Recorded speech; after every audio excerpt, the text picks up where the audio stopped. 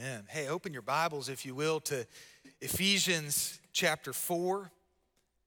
Ephesians chapter 4. We're going to close out this morning our series we've been having on first love and bringing to a conclusion today with this thought here: the results are in.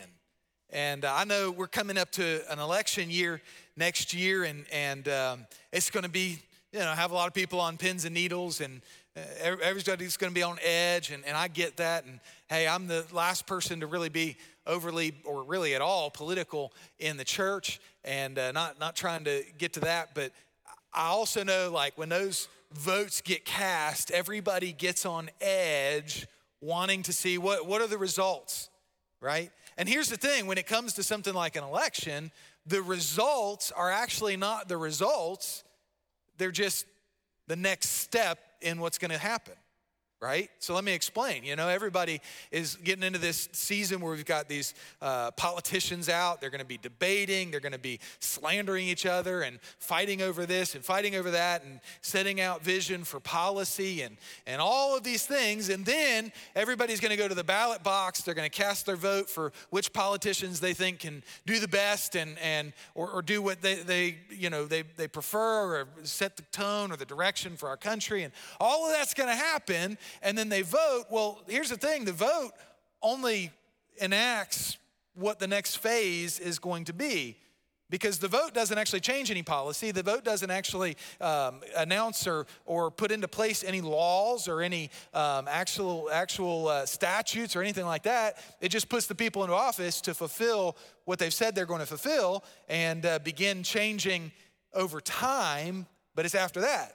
And so we have this point between the campaigning and then the actual voting, okay? And then what's going to happen, we have this point in the middle where people get up on TV and they're going to say, "We've got the results." And they'll, "Breaking news, and here's the results. This is what's going to happen." Well, the thing is, nothing's actually changed at that point. We've just figured out what is going to change. And so this morning, we're going to look at Ephesians chapter 4, and I want to look at this in light of everything we've learned and everything we've studied about first love and what this means for us. We're going to look at this to see what are the results. But I remind you, nothing's actually changed until we continue down this path of doing everything we can out of our love for the Lord our God, and walking in that love and living in that love and serving Him and worshiping Him out of that love. And so when we look at this, we're going to see the results, but we're going to see the results only hypothetically, and that is if we continue to follow through with what we have learned and what we have studied and what we have prayed over as a church. So the results are in. Let's read together Ephesians chapter 4, beginning in verse 14.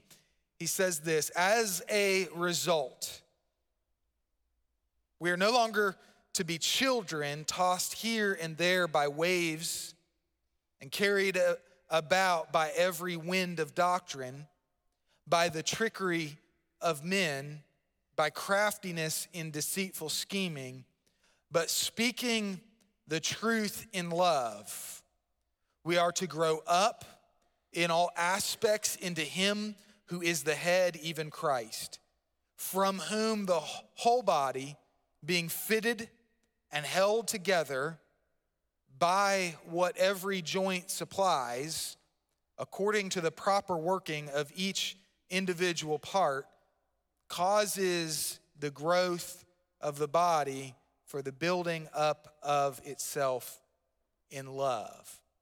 In just these few verses, we see the conclusion of yet another one of Paul's addresses and studies on what the body of Christ is and how it functions as a body, and how there are these different parts to it that are to be working together, as he says, to be fitted and held together by what every joint supplies. But in this passage, we have a unique perspective on it, because we see the conclusion, the result of what will happen in a church that decides to function as the body is intended to function. In other words, we get a glimpse of the future. We get a glimpse of what can be if we work together today and what the outcome before us is. I love looking at that. And I love seeing that because I'm the type of guy that kind of wants to know where are we going. I'm the type of guy that wants to have an idea of what direction we're getting in. I don't need to have all the answers, right?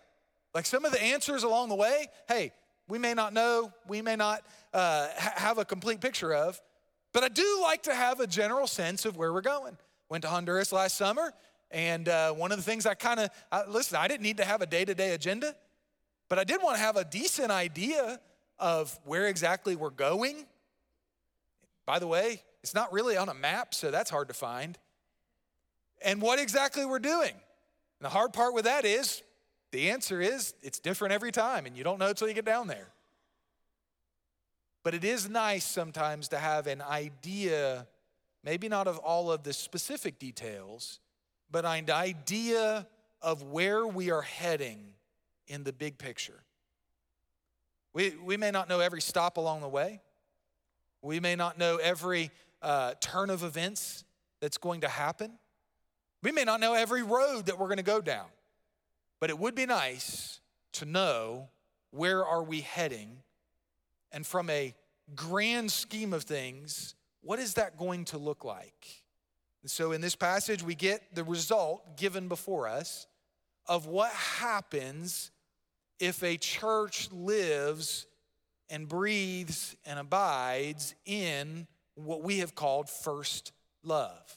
So I pose this question to you this morning. What happens if we, right here, we're not talking hypothetically the Church of America, the global church. We're not talking about all of the churches in Douglas County, Paulding County. We're not talking about the Ephesian church from some 2,000 years ago. The question for us is, what happens if we unify as a church in our first love? Remember, we've defined first love as that original, reciprocal. That means it's coming back from what we've received, okay? We've received the love from God. We are reciprocating that. We're giving it back. We've defined first love as that original, reciprocal love for God with all of our heart, soul, and mind. This comes from the Great Commandment that originates in his love for us through Christ. It defines who we are in Christ. It defines what we do in this world. It's the motivation behind all of our service, all of our works for him. It's what drives us and fuels us in our passion for him. It unifies us, it ignites fire within us, and it steers everything that we do as a church because it's rooted and grounded in Jesus Christ and the love that God showed to us through him on the cross. That's what first love is. And if we're doing anything else, we may as well just close up shop, walk home. There ain't no purpose to it. But we're trying to get everybody awakened, ignited, on fire for a passion, for love for God. It's what should drive everything we do. When I was younger and thinking that God was going to lead me overseas to be a missionary, it was never because I fell in love with a group of people overseas that I had never met or never seen or never interacted with. It wasn't because I just, had this great love for a specific group of people overseas. It was driven out of a love for God first, because that's where it has to come from.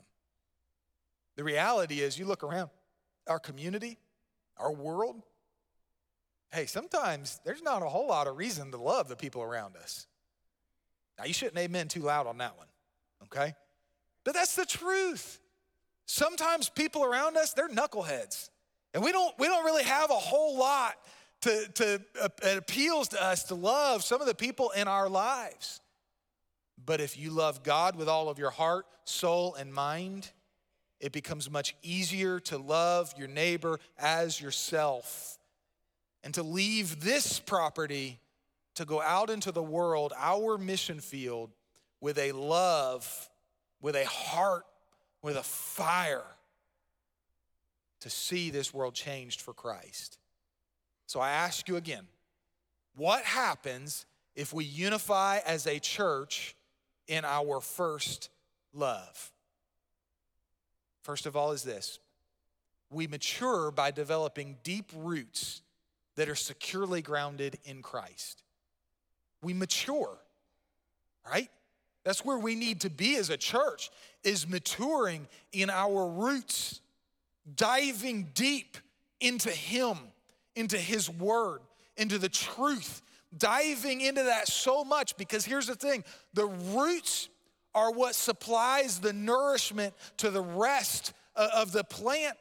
And so as a body, we need to have deep roots in Jesus Christ to get the lifeblood, to get the essence of what we need to survive and live and thrive. We're not going to do that if we don't have deep roots in Him.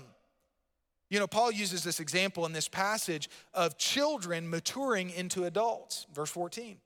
And he talks about us, listen, as a result, we're not going to be children any longer that are tossed about, that are deceived, that are all those different things. We're not going to be children anymore, but we're going to grow up. And you do that by having this maturing about you.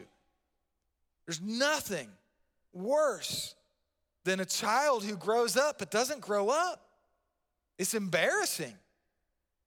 It's humorous in one sense, but it's shameful for a child to still be immature as they grow.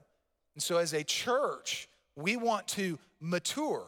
Paul gives that example of these children maturing to adults, and a great way to visualize that is a plant that would grow up.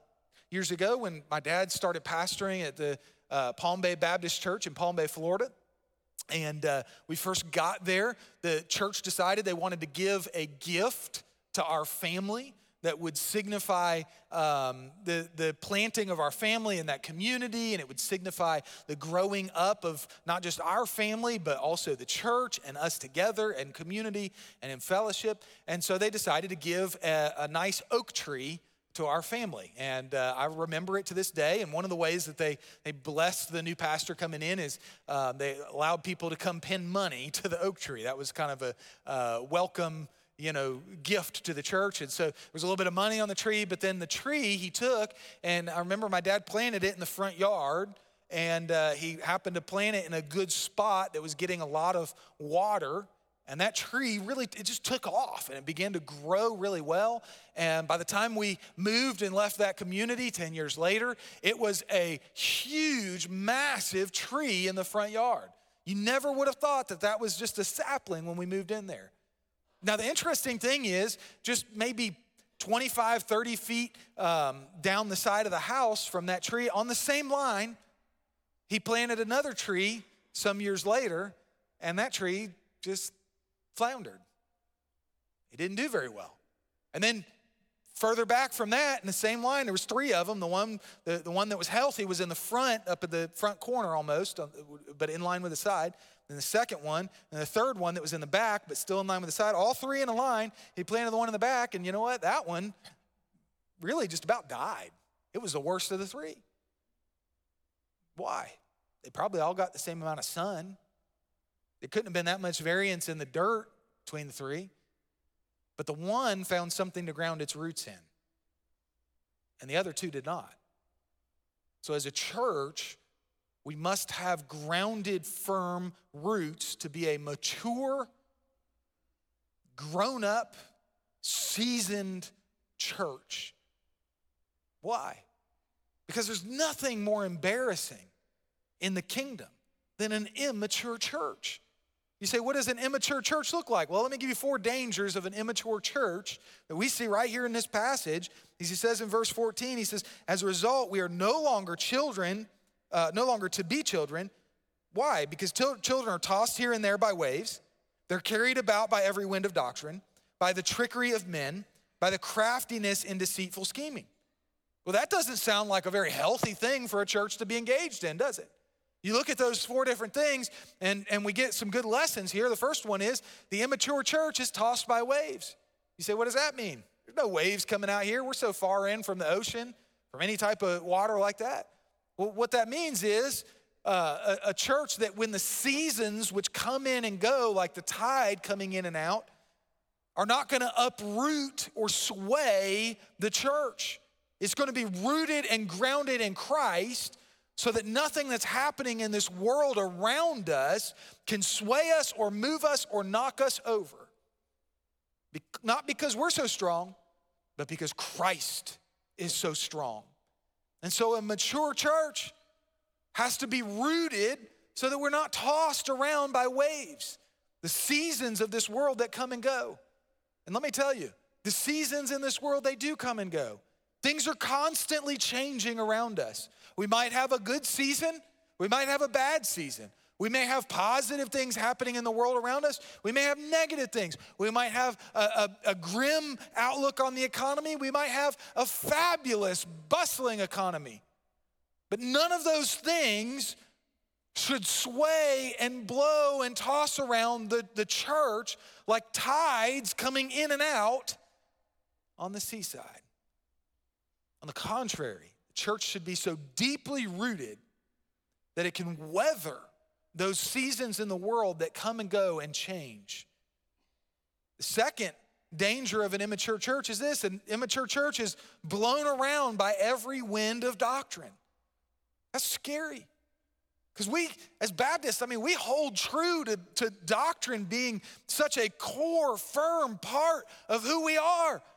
We almost too much sometimes pride ourselves in our doctrinal statements, and we can't have false or errant doctrine that leads us astray. And you say, well, preacher, I don't know that that's the case for us. We have a doctrinal statement. We haven't changed it. It's not ebbing and flowing with the wind like this passage is talking about here, and there's nothing like that. But you know what? There are some dangers when it comes to doctrine in this world that affect churches that isn't always bad interpretation of the Bible, but it's teachings that come in that affect a church.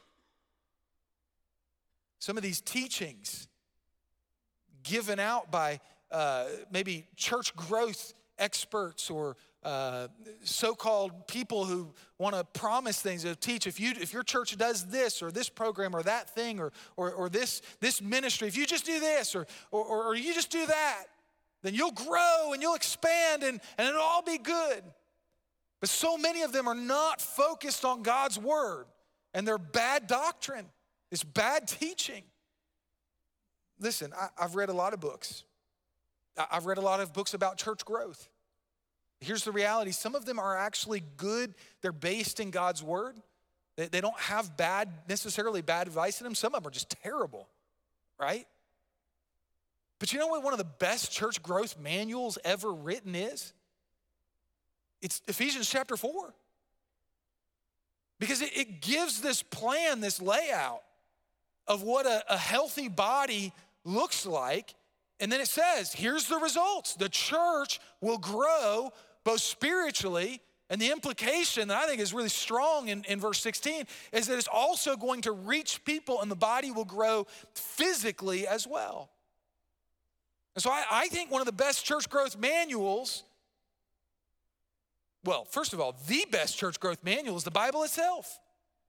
But I think one of the best parts of it when it relates to what church growth ought to look like as healthy, spiritual, rooted church growth comes right from this passage in Ephesians chapter 4. We don't need a lot of other doctrines coming from the outside, coming from the secular world, coming from maybe pundits or people who are so-called experts. And I'm not saying that we don't listen to people who are wise and mature. We do listen to them. But if it's not rooted in God's word, it's not good enough. It has to be rooted in God's word. And a mature church isn't just going to blow around with whatever wind of the day is blowing and whatever direction it's going, but rather because of its roots, it will stand firm in God's word. The fourth danger of an immature church is that it's fooled by the trickery of men. like the previous with the wind of doctrine. These are the tricks and gimmicks that churches might use to draw big crowds while abandoning the gospel message. Oh, what a terrible thing. The trickery of men. Here's the thing. I'm not opposed to doing things to draw big crowds. In fact, you can make a very solid and biblical argument that even some of the things that Jesus did were to get the attention of people so that he could share the truth of the gospel message with them. So there's nothing necessarily wrong with trying to get the attention of the world to be able to share and communicate the solid truth of the gospel message. But I'll tell you what I am against. We're not here just to draw a big crowd for the sake of drawing a big crowd. That's not what we're about. We're not here just to grow the size of the number of people that come in on Sunday. That's not what we're about. What we're about is communicating with people the one hope in a dark and lost and dying world, and that hope is Jesus Christ. And if we abandon the gospel message in order to just get people to show up, what kind of trickery of men is that for us? That we have tricked people into church, but we have left them out of heaven. So we're not going to use the trickery of men. An immature church will often do that.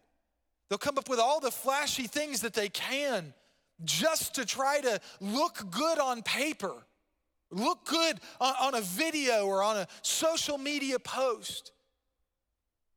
But they've abandoned the gospel, life-changing, transformative message. And then the fourth danger of an immature church is that it's captivated by craftiness in deceitful scheming.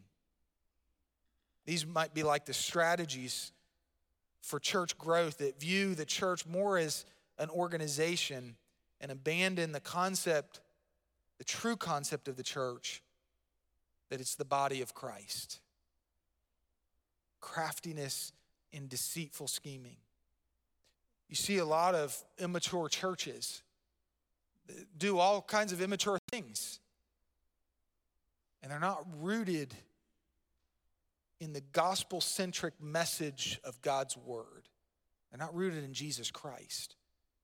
But a mature church has roots that go so deep and so strong that it affects a mature, growing body that can weather seasons as they change, that aren't going to get fooled or tricked or steered away from their purpose. Because the ultimate overarching purpose of the church is solid and stable and does not change. Because the purpose of the church is to be the body of Christ on this earth, do the work of Christ on this earth, to glorify the Father in heaven. That purpose doesn't change.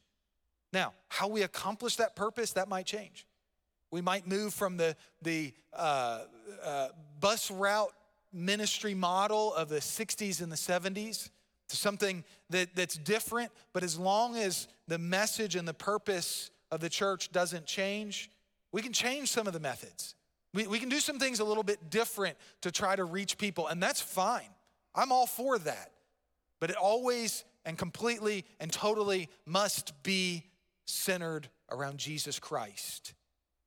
Because that's a healthy church. So we grow church, first of all, by maturing. We mature by developing deep roots that are securely grounded in Christ. But then notice, secondly, we grow by expanding broad branches that bear eternal fruit. Broad branches that bear eternal fruit. So here again, Paul uses this example of a body, a child that grows up, but now he kind of shifts it a little bit. He's talking about the body, and he says that the body needs to grow into the head. And the picture or the symbolism here is you've got Christ, this great head of the church, and the body itself needs to grow into that, okay? So you think about a child as they grow, and oftentimes their head proportionally is out of proportion for an adult grown person and the size of their head in relation or an aspect ratio to their body. And so Christ is saying, listen, the head, that's Jesus Christ, he doesn't need to mature anymore. He has grown. Christ is perfect, and he's the same yesterday, today, and forever. But we as a body need to grow into him. And so as the body grows into Christ, you could symbolize that or visualize that if we had the maturing up of a child growing up as the roots digging deep on a plant, then we could also symbolize growing into the body as the other half or the other side of a tree that grows up and then begins to grow out with its great big limbs and branches and leaves and then bears fruit going out. And this great big tree as it grows out. We visualize growing into the ministry that God has for us, growing into being the body of Christ, the church here that God has envisioned for us. We can visualize that as us spreading out our ministry arms to reach further and wider and deeper into our community to affect more change for Christ. I love in the Old Testament, there's an interesting picture of a tree, and it comes in really a curious spot, and that's in the book of Daniel, where Daniel has to deliver that bad news to Nebuchadnezzar that he was going to get cut down, right? And then he would eventually grow back, but he was going to get completely cut down. And in the symbolism, the picture of that, it describes the branches of the tree that symbolizes Nebuchadnezzar as spreading throughout the whole earth and providing shade and shelter for the whole earth, right? And so that's a great picture imagery of how a tree works, but it also shows us the same when you think in relation to a church, how we are supposed to stretch out from this place, the gathering of the body right here. Remember, because the building, this isn't the church. You and me, we are the church. And how we are supposed to stretch out from here like these branches, stretching into the world to make a difference, to impact the world all around us, to provide shelter for the weak, to provide shade for the weary, to provide hope for the hopeless. That's what we are to do. We can't do that if we just huddle up and stay really close and wrap our arms around each other and just sing kumbaya to one another.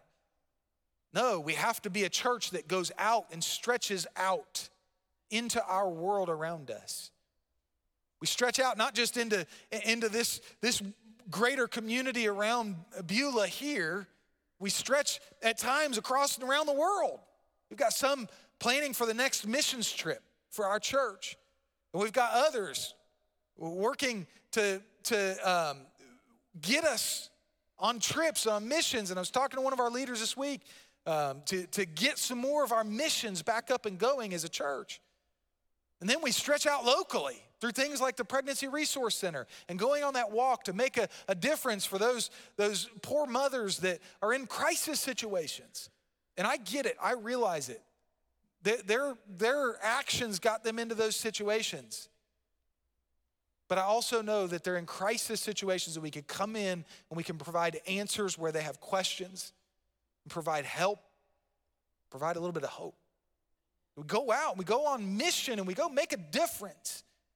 And so we grow by expanding these broad branches that bear this eternal fruit into the world around us. This is what it means for a church to grow up in all aspects, to cause, as he says, the growth of the body for the building up of itself in love. This is what a growing church is. The branches just spread far and wide and have this great impact on the world around us. That's what a spiritually healthy church looks like. There's, in this passage, 3 characteristics of what a growing church would look like. These aren't the only characteristics of what a growing church would look like, but they are 3 of the characteristics of a growing church. And I would argue that a church that doesn't emulate these characteristics, it may be growing, but it's not growing in the kingdom. it's growing on this earth. And there's a big difference. It's not bearing eternal growth that will last, but rather temporal, physical, earthly growth that will fade away. Because one day God's going to judge the works, the treasures of this church and identify, is this a church that made a difference for eternity, a lasting impact? And so here's some characteristics of a growing church, 3 of them in this passage. The first one is this: the head of a growing church is Christ. It's a non-negotiable. And I think we're all with each other on this. Is that confusing to anybody else? I mean, here's the thing. At the end of the day, it's Jesus Christ who leads his church. This is Christ's church. This is nobody else's church. It doesn't belong to me as the pastor, and it doesn't belong to you as a member. We have ownership in the sense of the church in that we are part of the body. But listen, at the end of the day, this is Christ's church.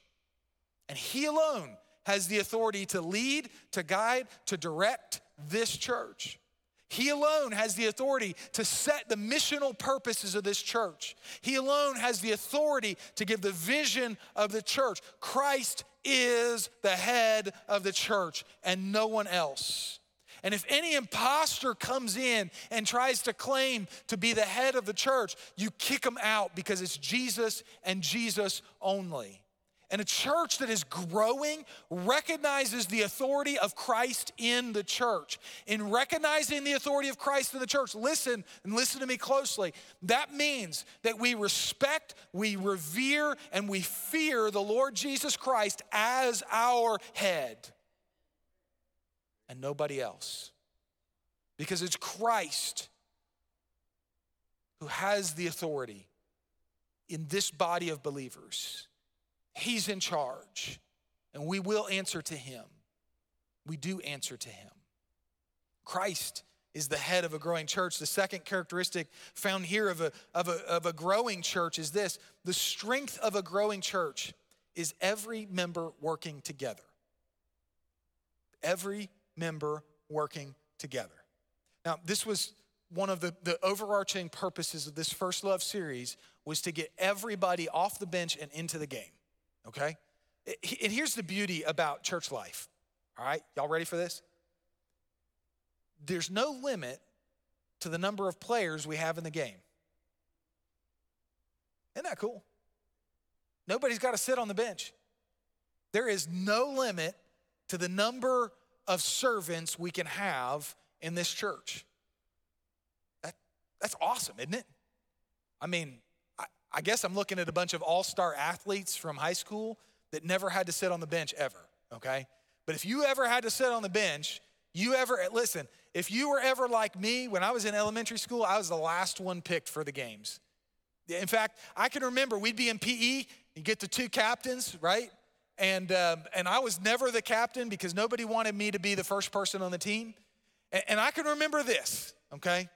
I can remember sitting in elementary school, we're in PE class, all the group of students is lined up, the 2 biggest kids in the class, the 2 most popular kids in the class, they're picking the teams, right? And all I could think is I'm looking up and down the row, and here's what I'm thinking. Man, I hope I'm better than at least one of these guys, so I'm not the last one, right?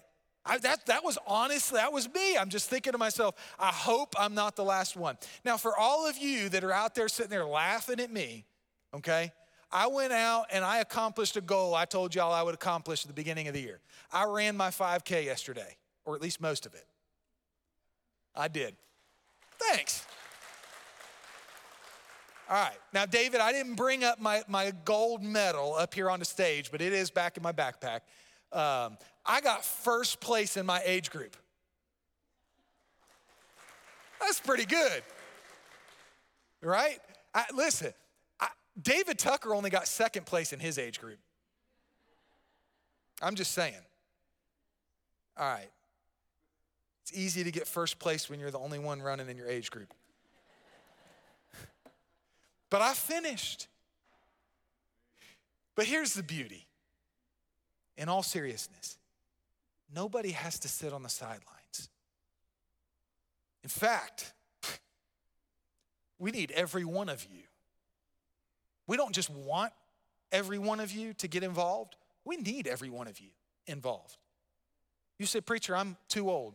I'm too young. I'm not skilled enough. I've got a lot going on in my life. I'm not like everybody else. I don't this, I don't that. Listen, if that's still where you're at, all right, let me give you just some hard, okay? If that's still where you're at, take your hand, reach it up, slap yourself on the back of the head, okay? It's better that you do that than God does that for you, all right? But if that's still where you're at, here's what you need to do. You need to go read in Exodus Moses' conversation with God, okay? Now, here's the thing. If you have a ranking of all the people in the Bible by how much they accomplished for God, okay, of all let's say all the normal people, okay, we're gonna take Jesus Christ, the Savior of the world, out of it because he is the obvious head and shoulders above everything else. There's no comparison there. But if you take all of the ordinary human beings in the Bible, okay, and you start ranking them, is Moses not in everybody's top 5? I mean, really. And here's the guy that said, God, I'm not good enough. And he was a top 5, okay? So I need you to wake up and realize this. You have a purpose in this church, period. No exceptions, no exclusions, no excuses. You have a purpose in this church. And as we read the last 2 weeks, remember this. If you say, well, my purpose is so menial and so small, remember, Paul said in 1 Corinthians chapter 12, for the lesser parts of the body, they're the ones that we are supposed to lift up. And they're the ones that we are supposed to shine forth and celebrate what they are doing, because there is no lesser members in the body of Christ. So remember, we all have a place here. I love the wording that he uses in this passage. He says that we are fitted and held together by what every joint supplies. And he gives this concept of a church, when you look at that fitted and held together, it's this so closely intertwined, just perfect body together that works in cohesion. It works in this just beautiful harmony together. Here's the picture, the image of this. When we say fitted together, okay? If you ever putting together a puzzle, and the more, maybe a more complicated puzzle, one that's got more than the 20 pieces of the little kid puzzles, okay? You're putting together a puzzle, and sometimes you run across these pieces, especially if it's a really complicated puzzle, you run across these pieces. Have you ever noticed this, where you're like, man, it looks like it fits. You put them together, and you're like, man, it looks about right. It looks like it's there. But then you hold it up to the light, and you see that one little sliver of light. And you're like, there's no way these pieces don't go together. But there's one little sliver of light, and you're looking at it, and you're like, it just doesn't go in as smoothly as the rest. And then when you find where those pieces actually fit, you're like, wow, that's amazing that it could have been that close, but it wasn't just exactly right. Listen, when he talks about fitted and held together by what every joint supplies, it's eliminating even the smallest little sliver of light that would fit through two pieces held together. This is perfectly fit in every way, every shape, every form, and then held together. Let's talk about that concept, held together by what every joint supplies.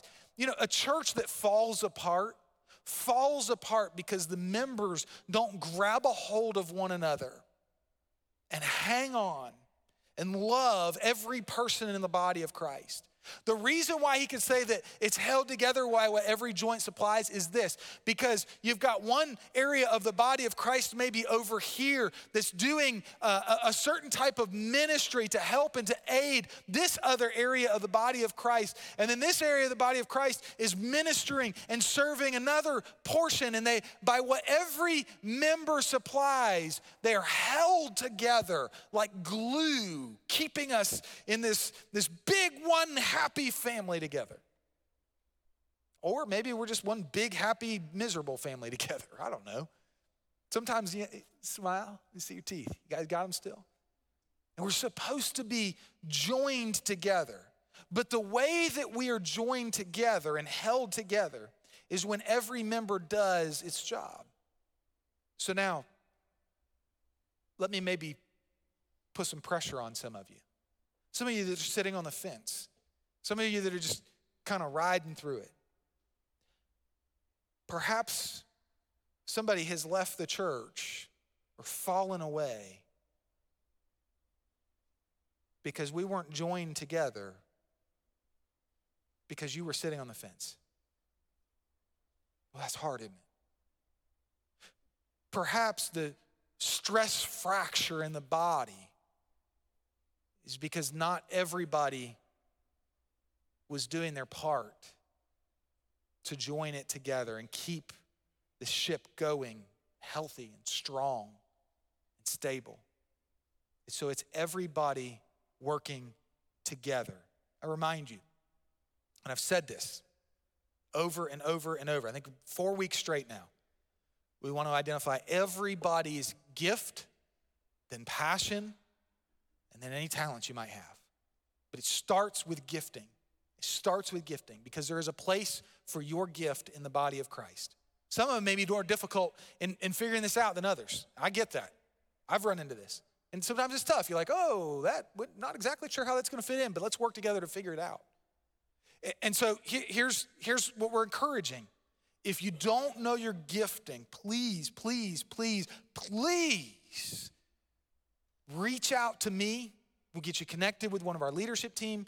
We're working through that. I think we've gotten probably 8 out of 10 of those that have stepped forward and asked this. We've made contact with you. There's still a few. You say, wait a minute, I reached out, I haven't heard. We're working on it. Just be patient with us. There's only a few of us, all right? But we're working on this, and we want to help you figure out your gifting and then your passion, any talents that you have, and get you plugged in and serving in the right spot of the body of Christ. And the beauty of this is, first of all, as a church, we accomplish so much more. We become a healthy, thriving, growing church. But then second is this, and this is what's really special here. When everybody is working together, the stress on those that are already working now goes way down because the work becomes easier. It becomes more right and more fitting to what we're supposed to be doing. And it doesn't put this strain on certain parts of the body. It doesn't put a strain on you. If you're serving in the right spot, it just becomes a natural thing for you to do. So the strength of a growing church is every member working together. But then, and this, please don't miss this, the fertilizer of a growing church is love. The fertilizer of a growing church is love. If we fail at everything else, church, everything else, can we please at least be a people that love each other unconditionally for the sake of Christ? Can we at least do that? And I'm not saying I don't want to fail at anything, but if we fail at everything, we mess everything else up. Can we at least be a picture of what Christ said when he said, by this you will know, they will know that you are my disciples, that you love one another. He mentions this word love twice in this passage as we've read it, and we're supposed to speak the truth in love, okay? We're also supposed to be grown up in our love. And this has been the common overarching theme of this entire series. Because remember, we love God first with all of our heart, soul, and mind. Our love for one another pales in comparison to loving God first with all of our heart, soul, and mind. But from that love pours out a love for one another. And can we please just be a people that love and care for one another with just an overwhelming, complete, total passion? Let's love each other like that. Because a healthy church is one where the people love one another. I've been around church long enough that I've heard these things come from the world so many times. Oh man, people at the church, they're mean to each other. Well, they don't treat each other well. They abuse one another. They're falling, they kick them while they're down. Let's not be like that. Let's be a church that just bubbles over with our love for each other. All the men in the room are like, man, preacher, that's not very masculine. I get it. You know what? But it's pretty biblical. Let's just love one another, care for one another, be concerned with one another, just love one another. You know, here's the thing. When all of these things begin to fall in order, what happens is it's from this that we begin to experience and understand spiritual growth as a church. And I maintain this, that a church that is going to grow the kingdom, that's an eternal impact, the eternal kingdom, not just their own little kingdom here on this earth, but a church that is going to truly, genuinely grow the kingdom, they only do it when they are spiritually nourished and healthy. Now, I mean, here's the thing about healthy. You're never like at okay, I've arrived, I'm completely healthy. There's always something, right? And you know, it's an improvement, okay? It's like going out to run a 5K. Okay, I did okay yesterday, but I'm gonna be honest, it was not a great time. And the next time, I wanna be healthier so that I can do better. The next time I wanna be healthier so I can do better. And then the next time, you see what I'm saying? We continue to grow healthier. Now, our bodies here on this earth, they grow unhealthier as we get older. And that's just the decline of life. But our church body, we can continue to grow healthier and healthier and healthier and more honoring for Christ. When all of these things are in order, it is from Christ that the whole body, and I want you to catch this, the whole body causes the growth of the body for the building up of the body in love. Okay, so grammatically, let's look at this last verse. And let's understand this. He says, speaking the truth in love, we are to grow up in all aspects into him who is the head, even Christ. From whom? So it's from Christ, or if you want to understand this, it is out of Christ. That's the preposition there literally means it originates from here and then moves out of. So moving out of Christ, or coming, not that we're leaving Christ, but it's coming forth from Christ as the originator. From Christ, the whole body being fitted and held together by what every joint supplies, according to the proper working of each part. Go back to the beginning. From whom the whole body causes the growth of the body for the building up of itself, that's the body, in love. The subject of that sentence is the body, and the action of that sentence is it causes the growth of the body for the building up of itself in love. What this means is this: when the body gets serious and matures and grows and it roots itself in Christ, all of this that we've described in the message today, when the body does these things, then the body from Christ or out of Christ, it grows, it causes it to grow up for the benefit and the nourishment, and the building up of the body in love. So church, can we do that? Can we band together, unite together, as we said at the beginning of the message, unite in our first love and walk in our first love to cause the body to grow up, to cause the body to grow into Christ, to fulfill its mission, to attain the vision set before us? Can we do that? Because I think we can. And then what happens? What is that specifically? What is that growth that we look at? If we cause the growth from our roots in Christ, we cause all of this to happen, and the body grows up. What does that look like and what does that mean? We talk about fruit. We talk about eternal fruit. The Bible, when it speaks of fruit, it can refer to really a wide variety of things. We have Galatians, the fruit of the Spirit, love, joy, peace, etc.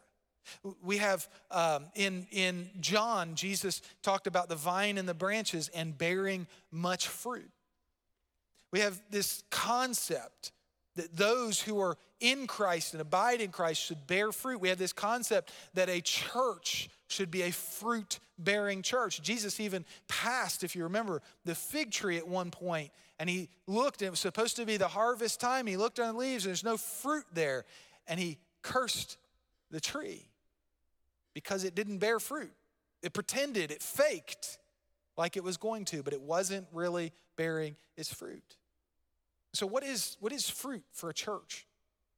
What does it mean for us to bear fruit? I think the greatest example of fruit that we could possibly give, the most lasting and the most eternal thing, is to reach our ones, emblazoned on the wall back there, our ones for Jesus Christ. To reach people for Christ. That's the most lasting and impactful fruit that we can have. It glorifies God because it completes his redemptive purpose here on this earth by bringing another person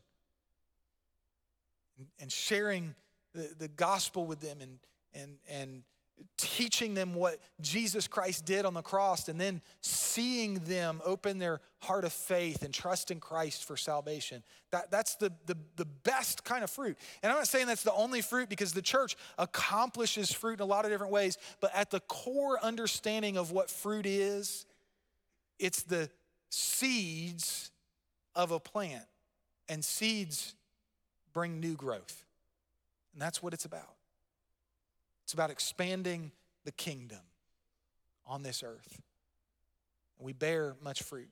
Next month, we'll go back into Who's Your One, and we'll have a 30 days of prayer again and pray for our ones. And I encourage you, if you don't have a one, you need to have a one. If you say, well, preacher, my one that I've been praying for all year, he hadn't got saved either. Hey, listen, I'm right there with you. My one, I haven't led him to Christ. At this point, I'm not even 100% sure if he's a lost person or a saved person. Just know he doesn't go to church. So I'm praying for my one. And you say, you can re-up, you can pray for your one again, or you can grab a new one and then have two ones, right? I think I have 4 or 5 right now. And you pray for your ones. We'll do that next month. We'll work together as a church to reach more people for Christ and make a difference for him. We'll work together as a church to see people coming to the altar and giving their life to Christ, whether it be this altar or an altar out in this world anywhere, where they bend their knee and they open their heart and they trust in Jesus Christ for salvation. That's why we're here. Let's go bear much fruit. Heads are bowed, eyes are closed. If you're able, would you stand with me? We prepare for our invitation. We enter into a time of reflection, a time where we meditate on the word as it's been presented to us today. We seek the face of God.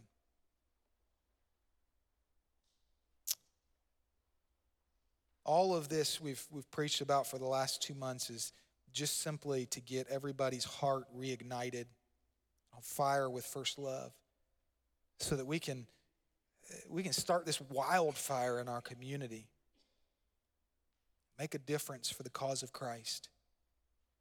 At church, I believe that God has something good in front of us, and he has a great vision for this church.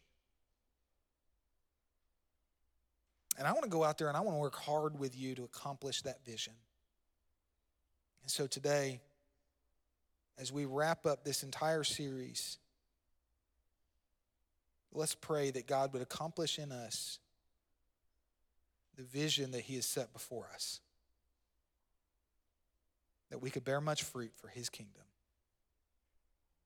If you're here today and God's spoken in your heart, this is an invitation time where you can kneel down where you're at or come to the altar and kneel here. Our altar workers are getting in their places. They're ready to pray with you. They're ready to counsel with you. They're ready to share the gospel message with you. Whatever God's spoken to your heart today, would you listen to him? Don't hesitate even a moment. Let's go out there. Let's shake this world up for Christ. God, we thank you today for doing great things in our midst. Lord, I thank you for a year ago we did Who's Your One for the first time, and we began to make this a part of our regular church life. We memorialized it back there on that wall, but more importantly, we allowed you to write the names of our lost friends on our heart. And I thank you, God, that we can stand here today and we could say that we see a testimony of, I think, over 30 lost souls coming to faith in Jesus Christ. And seeing all of those orange tags that represent people who have given their life to you. Lord, we know some of them in our church, some of them in our community, and some of them long way away, just people that you put on our heart to pray for. We thank you that your kingdom is growing. We pray, God, that you would just burn our hearts with your fire.